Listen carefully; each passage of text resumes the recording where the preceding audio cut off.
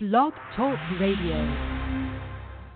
Driving all night, my hands wet on the wheel. It's Talking in Circles. There's a voice in my head that drives my heel. With your hosts, Clayton Caldwell. My baby calling till I need you here. And John Harlow. And it's 4:30 and I'm shifting gear. Hello, everybody, and welcome to Talking in Circles. Clayton Caldwell, John Harlow here from SpeedwayMedia.com as we bring you another great episode of Talking in Circles. We qualified today at Atlanta Motor Speedway. The Monster Energy NASCAR Cup Series qualified at Atlanta Motor Speedway. We'll discuss that, a couple of interesting little tidbits, a little trouble getting to inspection, a couple accidents. Also, big news coming out tonight. Las Vegas Motor Speedway. There's a possibility of a second date coming to Las Vegas Motor Speedway. Looks like it's going to happen. Also, same-day qualifying. We've seen a couple of tracks, Martinsville in October. Poconos announced both of their dates are going to do it. Is that a good thing for NASCAR? Does it really matter? We'll discuss all that. Plus, we'll take your phone calls. 917-889-8280 to join the conversation here on Talking in Circles. But first, John, we'll discuss qualifying for the Folds of Honor's QuikTrip 500 from Atlanta Motor Speedway. Kevin Harvick on the poles, 18th career pole for Harvick. Fords have been fast all year long. Again, Harvick goes out there, and Stewart-Haas Racing, obviously on the initial speed, from the 41 winning the Daytona 500, Harvick winning the pole, it seems like the Stewart-Haas Racing is not missing a beat by jumping to Ford. No, they're not. And one of the things that was very interesting about the way Harvick practiced today, he didn't really make pole runs in practice. He was doing 10-lap runs trying to make sure that they were set for the race because, I mean, when they were practicing between 12 and 2, that's the closest they were going to be to actual race time.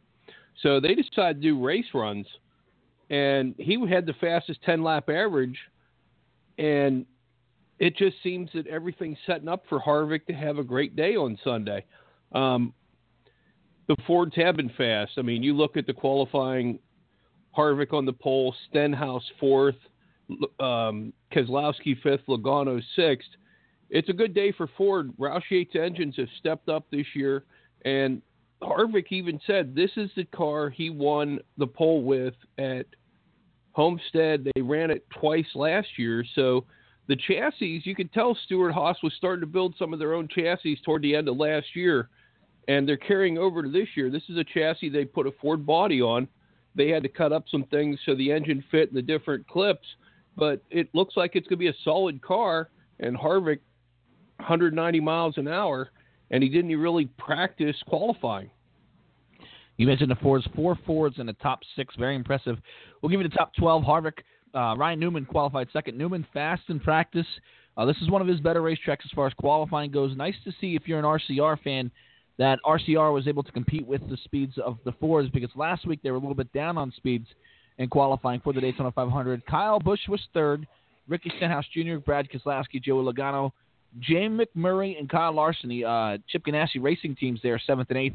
Then Martin Truex Jr., Denny Hamlin, Chase Elliott, and Dale Earnhardt Jr. round out your top 12. You mentioned Stenhouse. Nice to see Roush. They have the initial speed. Bain qualified 15th, which is pretty good for him as well. They have the initial speed. If they can keep this up and keep up the speed throughout this whole week, it'll be interesting to see if they can do that. You know, we saw what Keselowski and Logano did last weekend at Daytona. They are, with Team Penske, they are one of the elite teams in NASCAR, no doubt about it. They come to perform every week. Very good to see if you're a Ganassi fan as well. Larson and James McMurray up there. Larson's a great driver, got some skill, no doubt about it. McMurray, they're fast from the initial get-go, but it should be interesting to see how this race plays out. You know, do you think qualifying here, John, means a whole lot for some of these teams, or, you know, with this new format, with, you know, the stage events that we're going to have here at Atlanta Motor Speedway on Sunday, or what are your thoughts on this whole qualifying? Does it really mean a whole lot?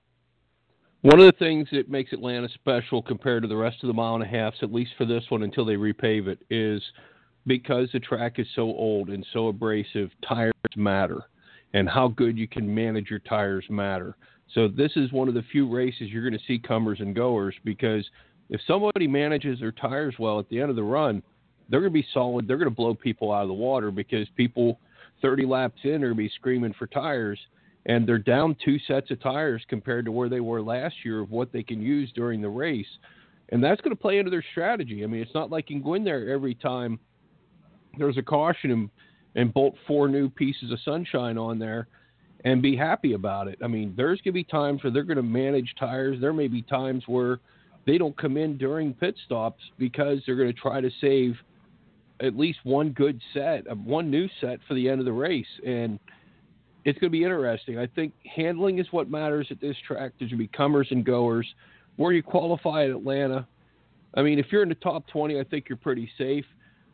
The back half of the field, because Harvick is going to be coming, there's probably going to be cars getting lapped within the first 15 laps. So that's one of the things you got to watch out for.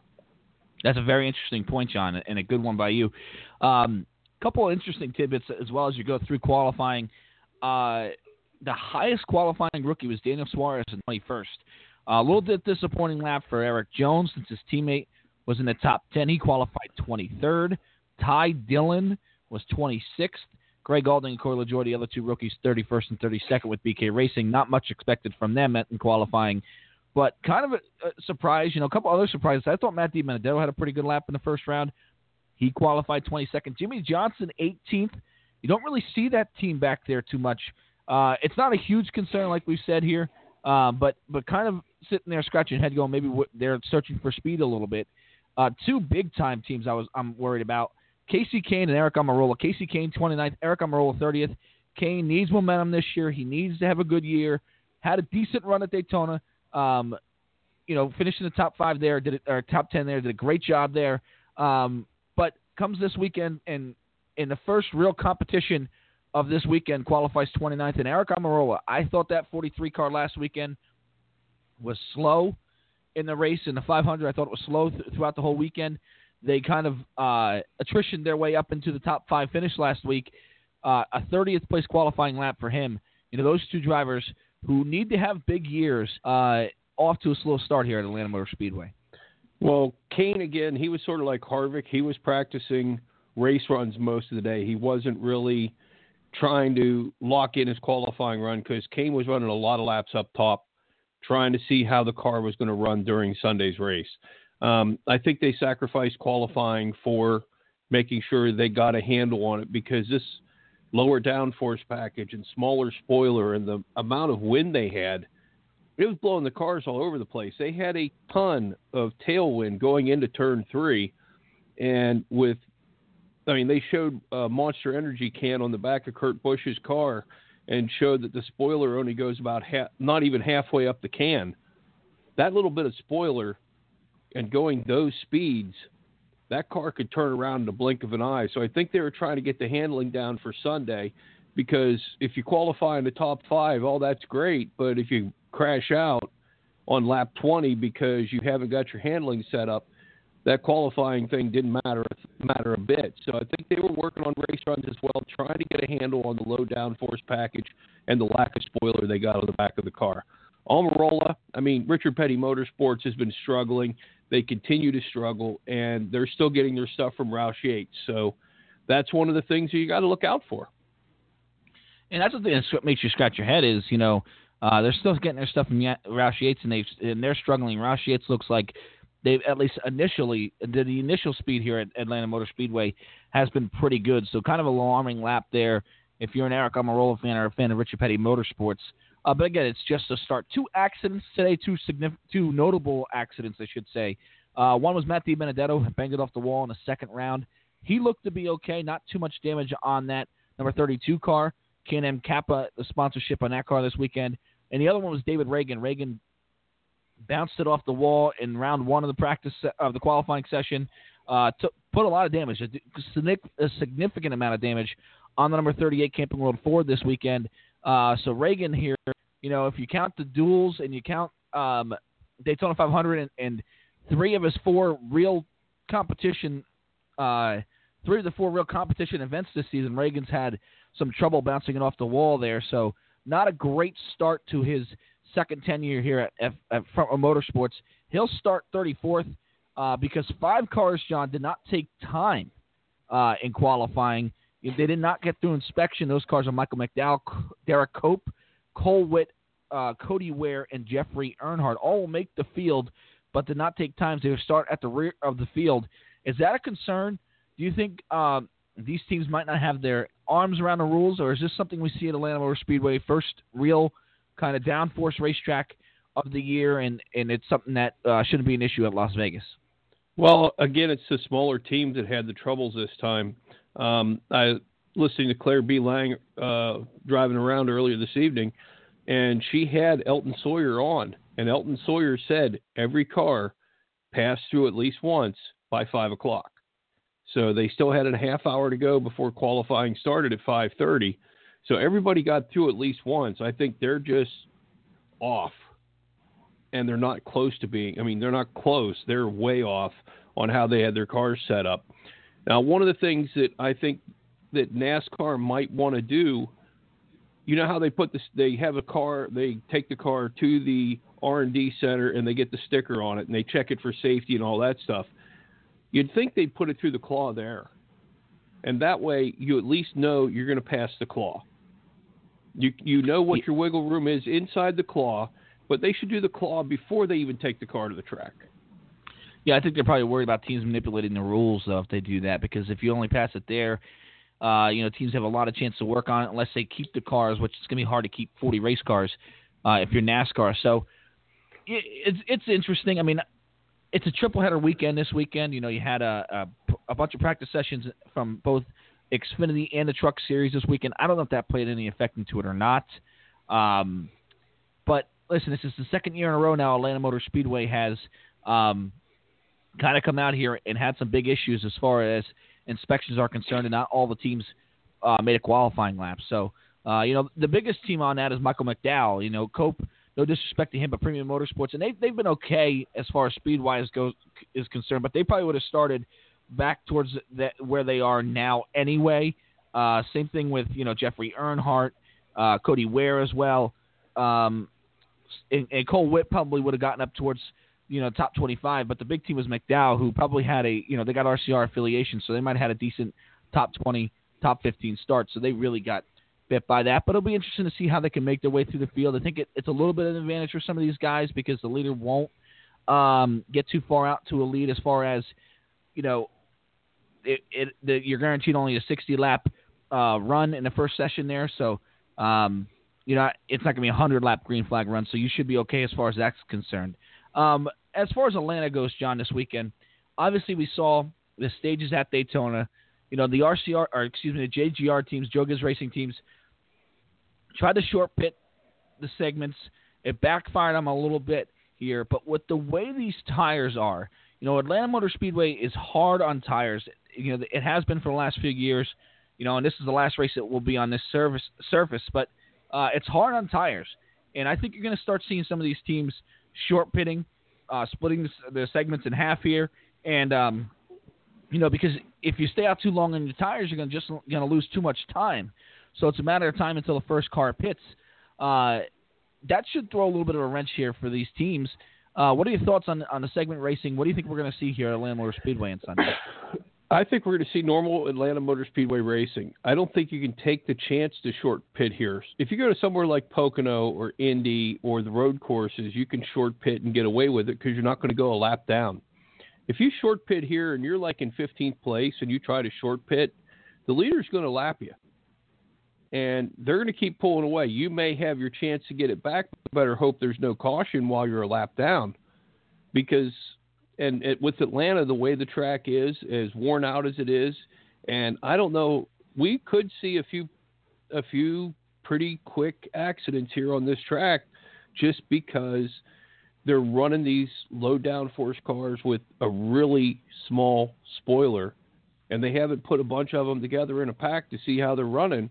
I mean, you never know what somebody could take the air off of you, and you go around. If somebody short pitted, you get 5 cars that short pitted and somebody goes around, only one guy gets the lucky dog. The other 4 are sitting in the back of the pack just hoping to get a chance at it. Or they're going to have to take a wave around with older tires. For sure. And listen, it's going to be interesting to see how these teams play. 85, and then the final one is about a 150-lap segment. So going to be very interesting to see how they play. 85 laps is a long time. At Atlanta Motor Speedway, you could fall, Harvick can lap all the way up to 21st, 22nd, around there. And it depends how fast he's putting the pace on. You're going to have to make a green flag pit stop under that time as well. So, yeah, it'd just be interesting to see how quick these teams take tires. Obviously, if you want to do 30 laps, or even 25, 30 will probably be about the number because, hey, let's take tires now, then we'll take it twice again. We're going to have to pit twice anyway, and then by the time we pit a third time, we'll have a caution out. Obviously, that all depends on how the cautions fall early. You're probably right. We might see some cautions early on. I mean, the cars were all over the place in practice and qualifying today. Obviously, it's a different animal because of the fact that they'll be more towards race trim and the longer runs than they are here in qualifying. But very interesting. It was very interesting to watch to see the drivers fighting their guts out. Even the cars that were in the top 12, Dale Earnhardt Jr., they had an in-car camera on him fighting the wheel. So it was very interesting to see that as far as how ill-handling these race cars are. It'll be interesting to see how that goes there on Sunday. Any more thoughts, John, for the Full Divana QuikTrip 500 here at Atlanta Motor Speedway as far as what we're going to see? Anything that you noticed from qualifying before we move on? Well, one thing I noticed in practice, and you brought it up about the in-car camera, and these cars are a handful. I mean, Harvick loves the bottom at Atlanta, and he will do everything he can to get his car set up on the bottom because he figures if he can run the bottom, he can run anywhere else. And he was struggling to get to the yellow line, and his hands were working. They were sawing on that steering wheel. Same way with Brad Keselowski. And both of these guys know what they're doing. They're really good on the mile-and-a-half tracks. They're really good at Atlanta, and they were struggling to get their car down to where they need to. Junior was running high at one point and tried to get, coming out of 3 and 4, tried to get to the bottom of 1 and 2 and couldn't do it. So, and these are guys running by themselves. When they do a double file restart and they get going, it takes 3 or 4 laps for them to get sort of spread out. If they're running that way and they're that loose and sawing on the wheels that much, there's a big chance there could be trouble early and often. But again, one of the things you're looking at with this, the track heats up tires like it's its job, but they don't have an unlimited set of tires this year. They have 12 sets. And if they take 3 sets per segment, that gives them 9. But you better hope that's all you need because, I mean, tires at the end are what matters. And they give 10 points for the first segment, 10 points for the second segment.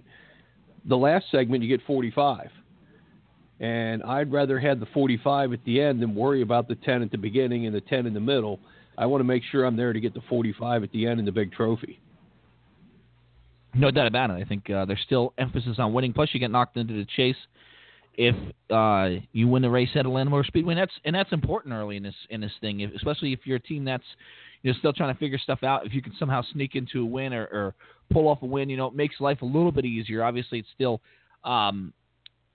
important to run good now with how the points are, and that the regular season champion gets 15 extra bonus points going into the playoffs, we call them now, instead of the chase. So yeah, it's going to be interesting on Sunday. I really do. I think it's going to be the first time for everything. Anytime it's a first time of something, you're going to be sitting there intrigued on how it's going to work. And Daytona is its own animal with the restrictor plates. You have to kind of pit by in groups because if you can't pit by yourself here.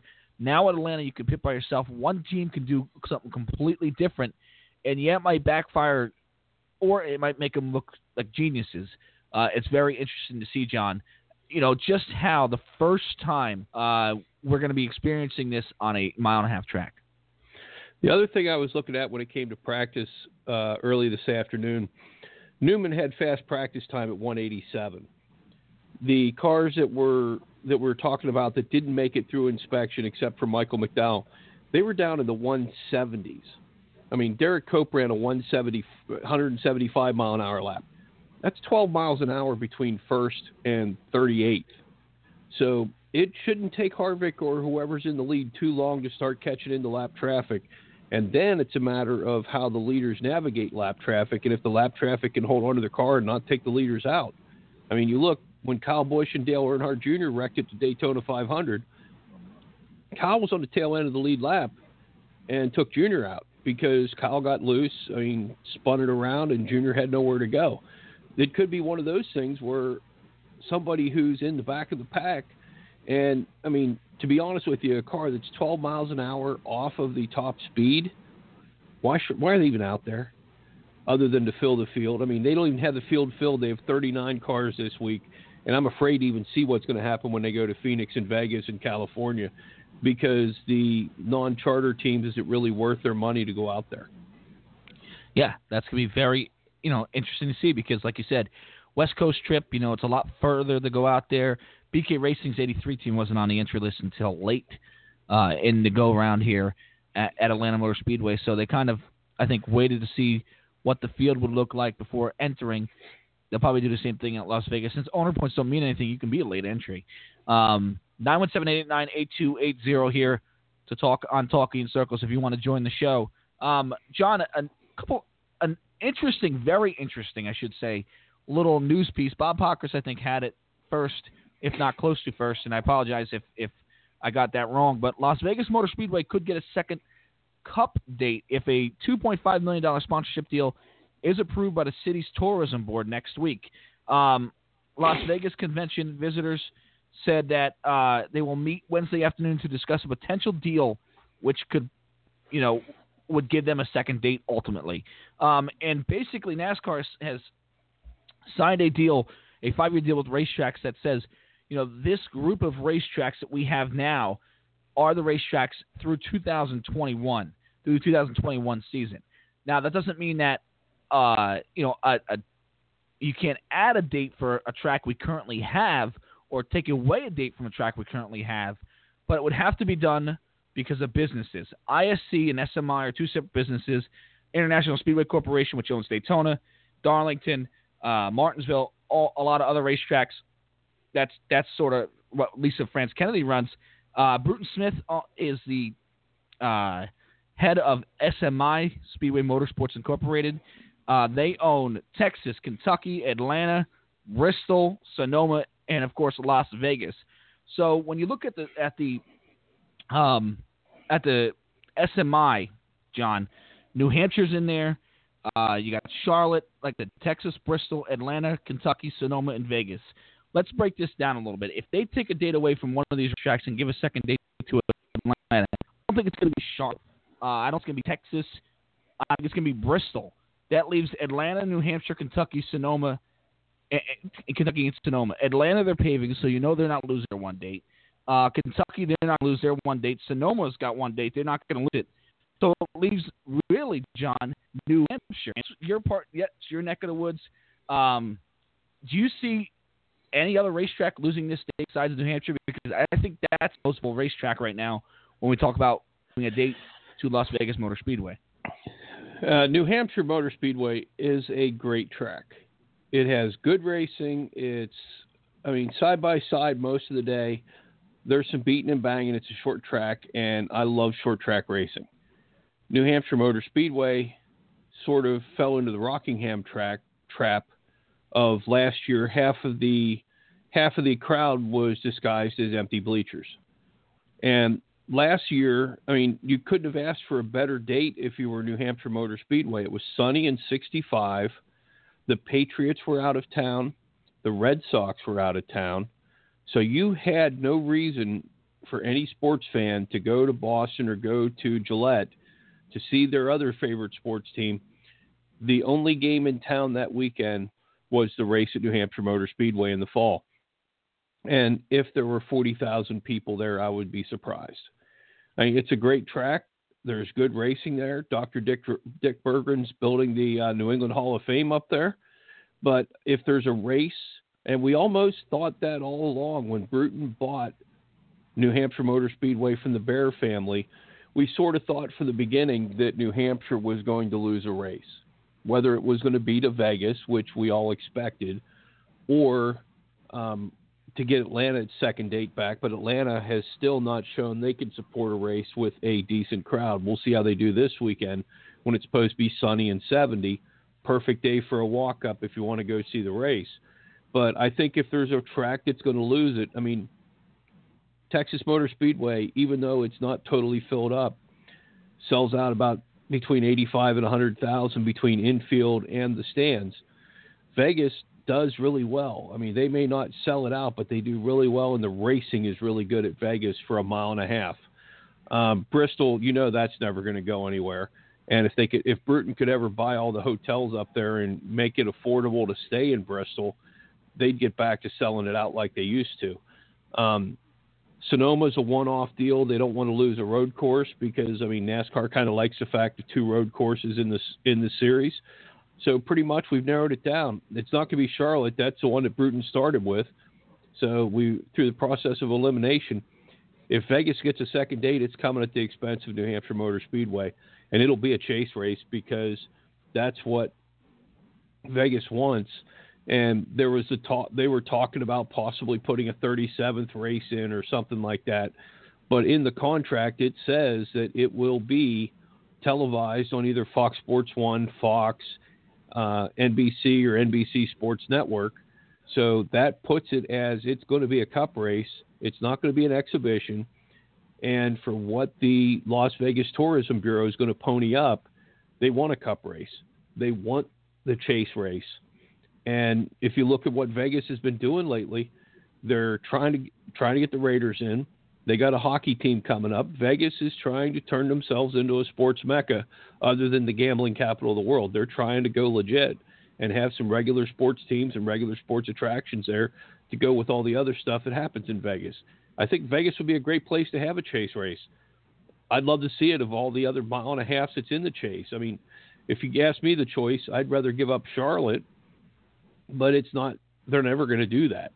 Charlotte is where Bruton started. That's the beginning of the Speedway Motorsports empire. It's not going to lose a date. They keep, like you said, we were talking before the show about Charlotte saying putting the road course in it would take away a mile and a half from the chase. That road course is never going to happen because Jeff Gordon says it's too narrow. The sight lines are terrible for the fans, and they're not going to want to see it. So that's pretty much where we're going to be. It's probably going to be New Hampshire that goes away, as unfortunate as it is. But the fans have sort of done it to themselves. It used to be a sellout every time they showed up there, and now they're down to maybe halfway full.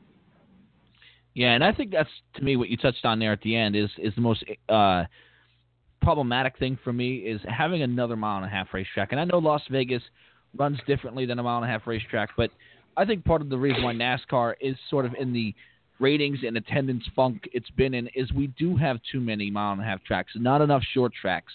And to take a short track type of racetrack like New Hampshire Motor Speedway and replace it with Las Vegas Motor Speedway, a mile-and-a-half track, kind of doesn't sit great with me because, again, I think it's just that we have too many of those. The tracks that have come in the last 20 years, Texas Motor Speedway, we have 2 dates there. Kentucky, a date there. Then we're going to have 2 dates at Las Vegas again. And it's just going to say maybe too much of something is bad. And I think as far as Las Vegas goes, it's a good racetrack. There's somebody who was on Facebook who's saying, listen, I would, what about Vegas getting the final race, the championship race? I don't think that'll ever happen because good luck getting that from ISC and Homestead Miami Speedway. Bruton would really have to push hard and threaten something and give something back to ISC for that, whether it's the All-Star race to get that final race. But I think it would be really cool if they did, if Vegas got a chase date and they moved it to the end of the year and the championship races at Las Vegas Motor Speedway to sort of put the championship car and drive it through the streets of Las Vegas at the end of the year and sort of keep it outside the hotel they do the banquet in and keep it there for a couple of weeks and sort of say that's the actual car and driver and championship car that won the championship at Las Vegas. I think that would be really, really cool. After all the ceremonies and everything, drive through Las Vegas, it would be cool to see, I think. But, again, we're getting ahead of ourselves here. But, my biggest problem would be, John, just another mile-and-a-half racetrack, another mile-and-a-half race. Do we really need that many mile-and-a-halves? We only got 6 short tracks as it is, if you don't include New Hampshire, which is a mile track, or Dover, which is a mile track, with Bristol, Richmond, and Martinsville.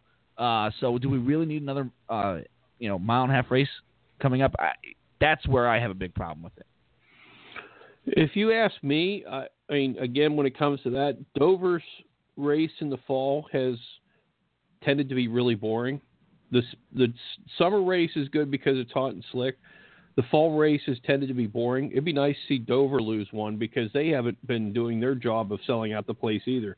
I'm looking at the Las Vegas Journal Review for some of the stats about what's being talked about.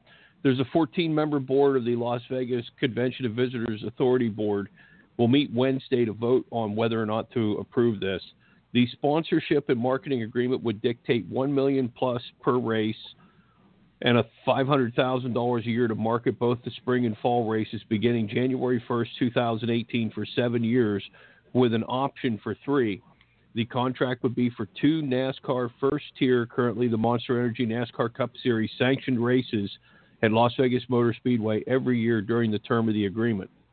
And it says that the first fee would be paid beginning with the 2018 races. There would be clauses in place to cancel payments if a race is canceled, not scheduled, the race isn't a first-tier NASCAR event, or not broadcast on a major broadcaster cable television network. The contract lists 8 networks that are deemed suitable for broadcast. And there use stats of how this race economically impacts the Las Vegas community. In 2016, 96,400 out-of-town visitors came to Vegas for the race, resulting in $139.2 million of economic impact over one weekend. That's crazy. That's a lot of money. And, and I've heard some things about Vegas as far as the attendance isn't there, but I'll say this. When they do a standalone truck race out there in Las Vegas, that crowd is pretty good when they do a standalone truck race. And I think that's more towards the August, if I remember correctly. I'm not 100% sure. August range of the schedule, and it's a late race for us on the East Coast, so we kind of sit there and grumble at it. But, man, when that race starts, the seats are very good for a truck race. So, they've kind of earned this a little bit as far as getting a date, but you would like to see it come from, like you said, maybe a Charlotte or something like that, but it's not going to happen. I totally agree with you on that. It's not going to happen. And, as far as Dover's concerned, they're a standalone racetrack. They got the New York market, per se. They're closer to the New York market than, the only track closer than that, Pocono, that is closer to the New York market. So I think NASCAR kind of wants to keep those racetracks. But at the end of the day, it's a business. And Bruton Smith's going to do what he wants to do. NASCAR, sure they have to approve it. But I don't think there's much they can do here, John, as far as saying we don't want Las Vegas. They can kind of put their foot down a little bit, but Bruton's going to push hard for this because this is one of his best racetracks. This is a track he wants to make a lot of money on. And if New Hampshire or the track he's going to take it off, if he looks at it and says, I can make $5 million more at Las Vegas than having a race at New Hampshire, he's going to do that. And as a businessman, that's probably what he should do. So I think NASCAR's hands are kind of tied here. Sure, they have to approve everything. But again, it's unfortunate that we're just, and from my perspective, we're going to add another mile-and-a-half race. I think that is something that, and I sound like a broken record, but I feel like that would be another, just fans going, oh my gosh, do I really have to watch this again? We like diversity in this sport as far as the racetracks go, and we'd have, I think, goodness gracious, somewhere up into the teens, 15 maybe mile-and-a-half racetracks. It would just be a bundle, and I think it would not be very good to have another mile-and-a-half track. But again, that's the way it's looking, John. Well, if you go to the Chase and think about what's in there, they start off at a mile-and-a-half in Chicago. Right now they go to a mile at New Hampshire, then the mile at Dover. The only non-mile-and-a-halves in the Chase are Talladega, Dover, New Hampshire, and Martinsville. So you take that out, 7 of the 10 Chase or playoff races would be on mile-and-a-half tracks. Now, for the competition part of it, I think it's probably better because you're determining a champion. It'd be like saying, okay, we're going to play football, but this week we're going to play on a 65-yard field, and next week we're going to play on an 85-yard field, and now we're going to play on the 100-yard field. And that's what it sort of looks like when you come to the playoffs, where you're in different modes of racing. I think, no matter what, Vegas is going to end up with a deal, especially if NASCAR looks like they're in the dollar sign issues that they've been in and continue to be in. I think Vegas is going to get the second race. It's going to be a chase race. It won't be the final one. They're not pulling that out of Homestead, Miami, and I hope they don't, because the racing there is beyond phenomenal. Every chase race, every championship race we've had over the last few years since they started knockout eliminations has been phenomenal. And I hope they keep the final race there. It started picking up. If you think the 2011 was Stewart and Carl Edwards, that race was one of the best ones ever. The Harvick race with Newman, they've been phenomenal as they've gone. And I'd like to see it stay that way, keep that final race at Homestead. But Vegas is getting a chase race in 2018. There's 17.5 million reasons why. You're absolutely right on that, John. No doubt about it. Another interesting thing that's caught my attention here in the last couple of days has been some tracks. Martinsville's announced it for their October event. I think both Pocono races will have it. Same day qualifying as the race, where they're going to qualify on the same day as the race. John, I've thought about this a lot. It's interesting. I'm not sure how big of an issue it's going to be. What are your thoughts on this whole, qualifying on the same day as your race? Do you think it's a big deal? Do you think it doesn't matter a whole lot? What are your thoughts on that? I love it because we've talked about qualifying setups and all the stuff that they do. This way, they're going to race what they brought. They can practice, but they go out and qualify. Guess what? They're not going to have time to change the car over from qualifying trim to race trim. If they're qualifying at noon and they're racing at 3, guess what? Whatever you go out there and qualify with is the same thing you're going to drop the green flag with. And that's what I want to see. I don't want to see these 17 different setups and everything. If they're going to race, it's the same thing if you go to a sprint car race. They go out for laps, they got their sprint car. They do a little work on it, but it's not like they change the shocks and change the setup and everything. They adjust on it, but they don't do much. They don't have time to do much. And then they qualify. Then they don't have time to do much before heats come in, then the feature. So you're running what you brought. And I love the idea of doing this. I think it'll work great at Pocono. I think you'll have more people seeing qualifying because, you think about it. Look at track operations for that day. Maybe there's 1,000 or 2 there for qualifying. It's extra time on TV, but you're never showing the stands because very few people were there. Why put the extra day in? You can practice on Saturday, race on Sunday, and everybody goes home happy. The drivers get an extra day to themselves. The crews only have to stay over 2 nights instead of 3. I think it's a good thing. Yeah. And the fact that don't have really teams going home anymore. Where I would have a problem with this if, we had like 6 teams going home and you say, well, as a go home team, you're going to have to stay here an extra 2 days before you even realize if you're going to be in the race, and then we're not going to pay you to be in the race. I think that would be kind of crazy. But, we're not going to see – I don't think we'll ever see fields go back above 40, 41 again in the series because of the chartering 36 charters. So, yeah, I think that's interesting. But, where it's going to be really interesting is if somebody, for example, David Reagan this afternoon, Atlanta Motor Speedway wrecking his race car. They have 2 days to fix. They have 2 days to fix that race car.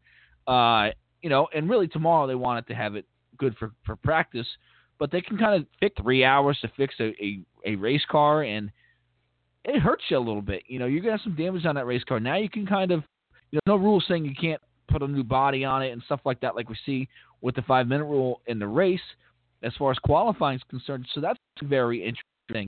I think where some tracks are a little hesitant of doing this is, like you said, you could sell 3 days for the campers as far as, hey, Friday we're going to qualify the Cup guys. Saturday will be the Xfinity race, and then Sunday we're going to run the Cup race. Now you might not be able to do that.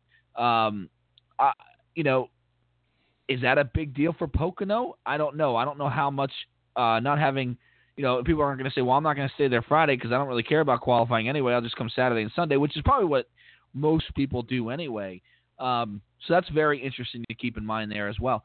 as far as the camping goes. And Pocono's a big track as far as camping goes because they got a big infield there. I used to do it all the time. So yeah, that's something that's going to be interesting. I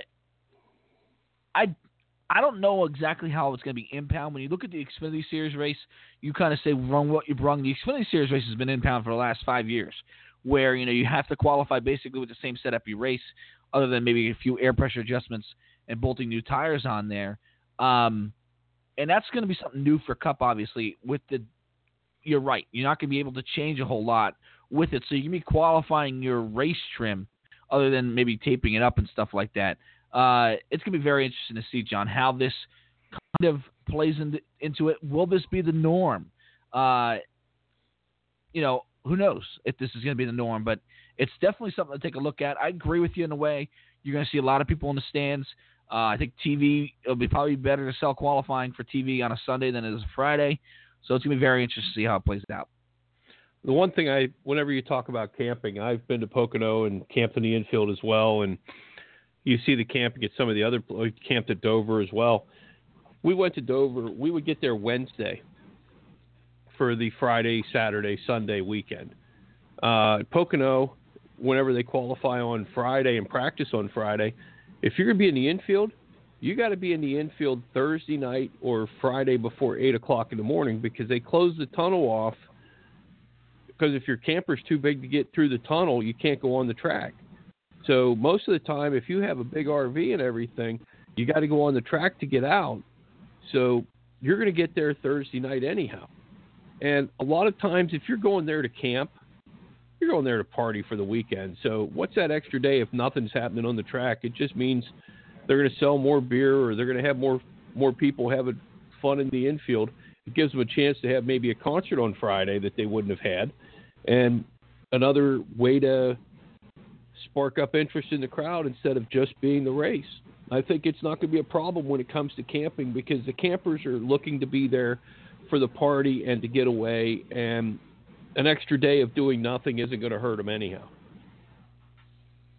Yeah, and I think the only thing I would be worried about as far as tracks are concerned, you can't, like you said, you got to get there on a Friday, but you have to say, well, I'm going to charge you for 3 days instead of, now they're going to charge you for 2 days because unless they do practice, which might be probably what they're going to do on Friday, and they'll say, well, you get practice anyway. But, yeah, I don't think it's going to change anything a whole lot. It'll, make it a little bit different. But I don't think you're going to see it's going to be change anything drastically. But it's going to be something interesting to see. 917-889-8280 if you want to join the conversation here on Talking in Circles. The last 17 minutes of this show here. Carl Edwards, John, showed up today at Atlanta Motor Speedway helping out Daniel Suarez. The 19 team. Edwards is obviously retired before the year. Are we looking too much into it? There's a lot of people kind of sitting there going, why is he in the garage area? You're retired. What are you doing? Obviously, Suarez is a rookie, and he could use the help of a veteran, no doubt about it. But he's got teammates, he's got teammates like Kenseth, like Kyle Busch, and Denny Hamlin, who have been around the block here for now almost 10 years. Little bit interesting to you that Edwards is here at Atlanta Motor Speedway. Do you think it's a big deal, or do you think it's sort of, him being there to be a good guy and helping out his sort of the person who replaced him in that 19 car? Well, the one thing they said all along is Carl would be available to help Daniel Suarez, and Carl Edwards is phenomenal at Atlanta. So having Carl on top of the hauler, looking out over Daniel Suarez, talking to him, debriefing with him in between, I don't see a problem with that. I see that as being a good teammate. I mean, heck, he's probably still getting some sort of money from Joe Gibbs, even though he's not in the car. The one thing I did get a kick out of is Carl was joking at the press conference that just somehow showed up because he was there, so everybody in the media piled on him. And he said he should have messed with everybody, and somehow on the rumors saying that Carlos Slim paid him $1 million to come hang out with Suarez, or Penske's asking for him to spy on the Toyotas. The one thing that is funny is he brought his helmet and his driver's suit just in case somebody needs him this weekend. The only problem is he's not licensed by NASCAR yet, so he couldn't get in the car if he wanted to. Now, I think NASCAR could license him in the blink of an eye because he's already taken a drug test and he's passed it.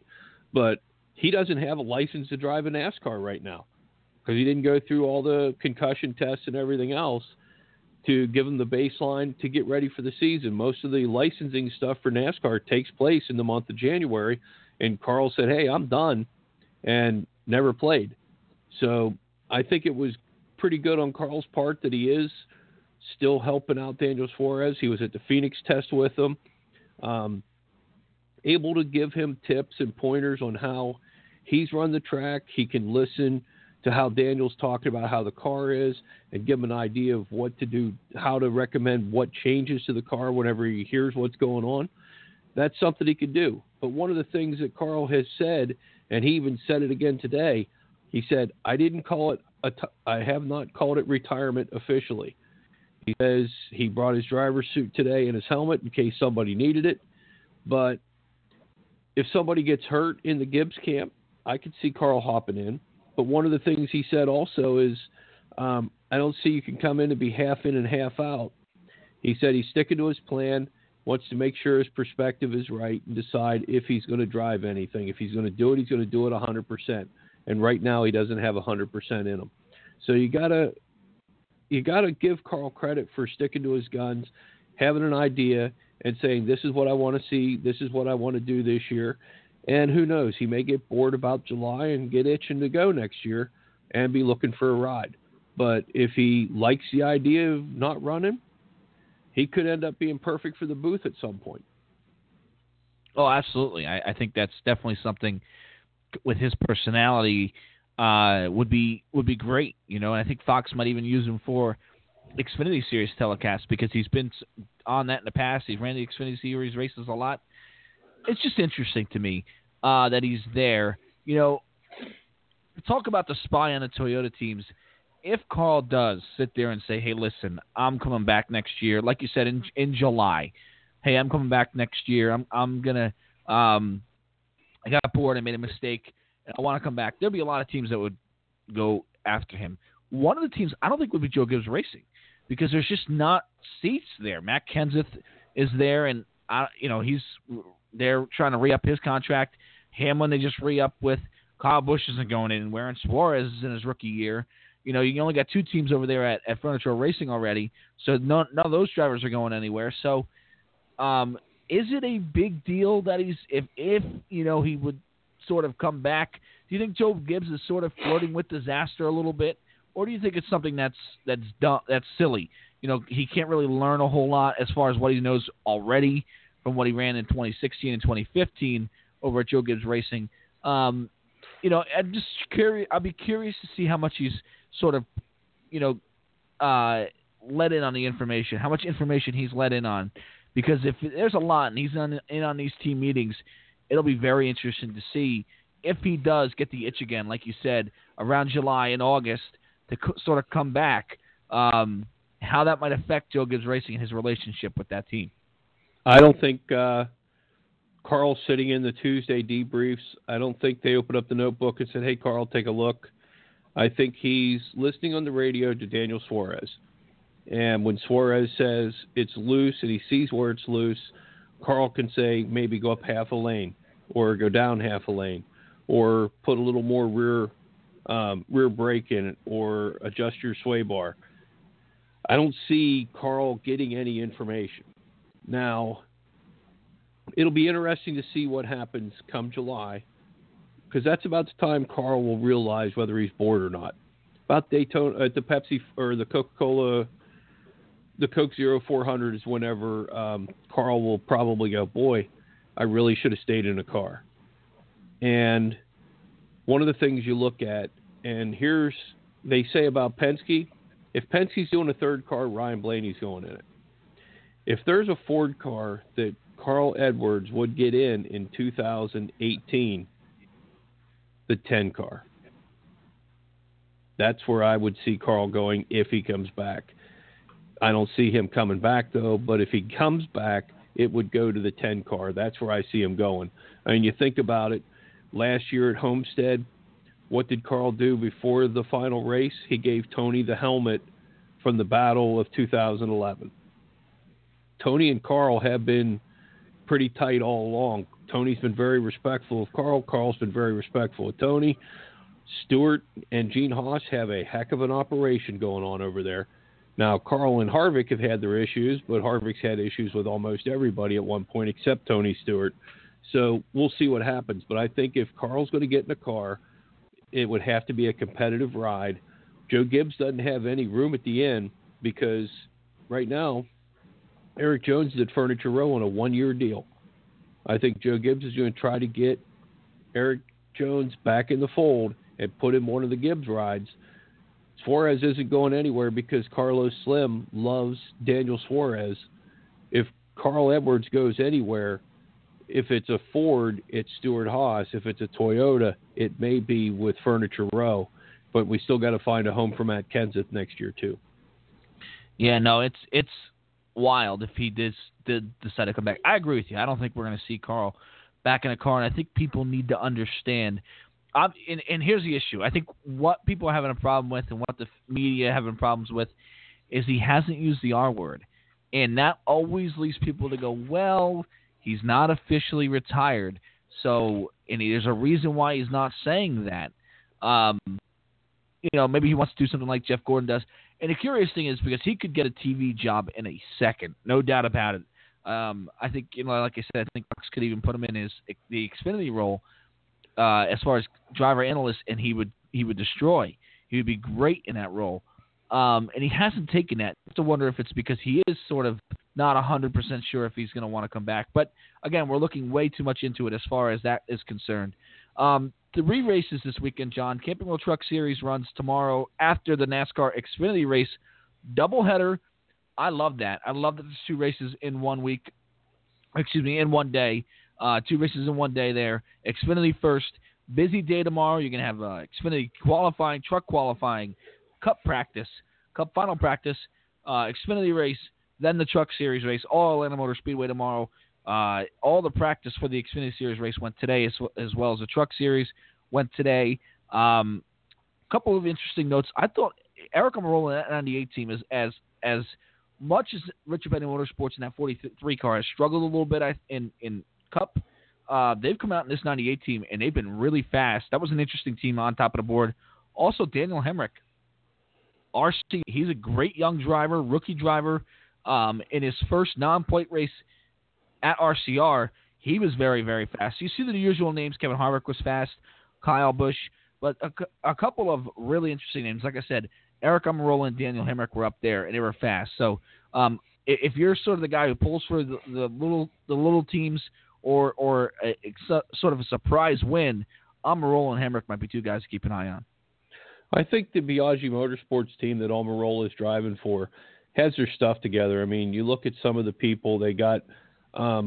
Casey Mears is going to drive that car for a few races. Almirola is doing well in it. He's always done well in it. I mean, you look, he won a race for them last year. I really think Daniel Hemrick is the real deal. I think he had a great practice today when one of his teammates, the other Jones, Brandon Jones, wound up planting one into the wall and have to go to a backup car. So he'll be a struggle for RCR. It's going to be interesting. I mean, one of the things that I hate about the race on Saturday, and if you think about it, Daniel Hemrick was the only Xfinity regular in the top 5 in practice because you've got Kyle Busch, you've got Keselowski, you've got your typical, let's bring the Cup boys down because it's companion weekend. But it'll be nice to see. I'd love to see the Xfinity guys have a good shot at this. I'd like to see Hemrick do well for RCR.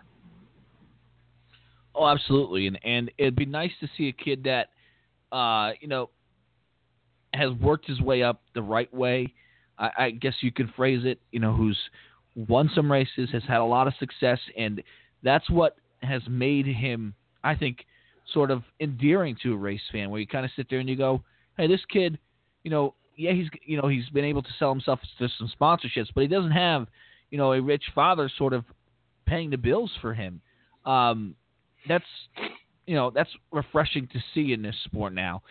Sure, he's a nice kid. He's helped sponsorship, but he's won some races in the lower divisions of NASCAR. Had a pretty good year last year for Brad Keselowski Racing. RCR got his Richard Childress got his hands on him this year in Xfinity, and he might need a couple of years before he moves to the Cup Series, no doubt about it. But he's been fast. He was fast last week in Daytona.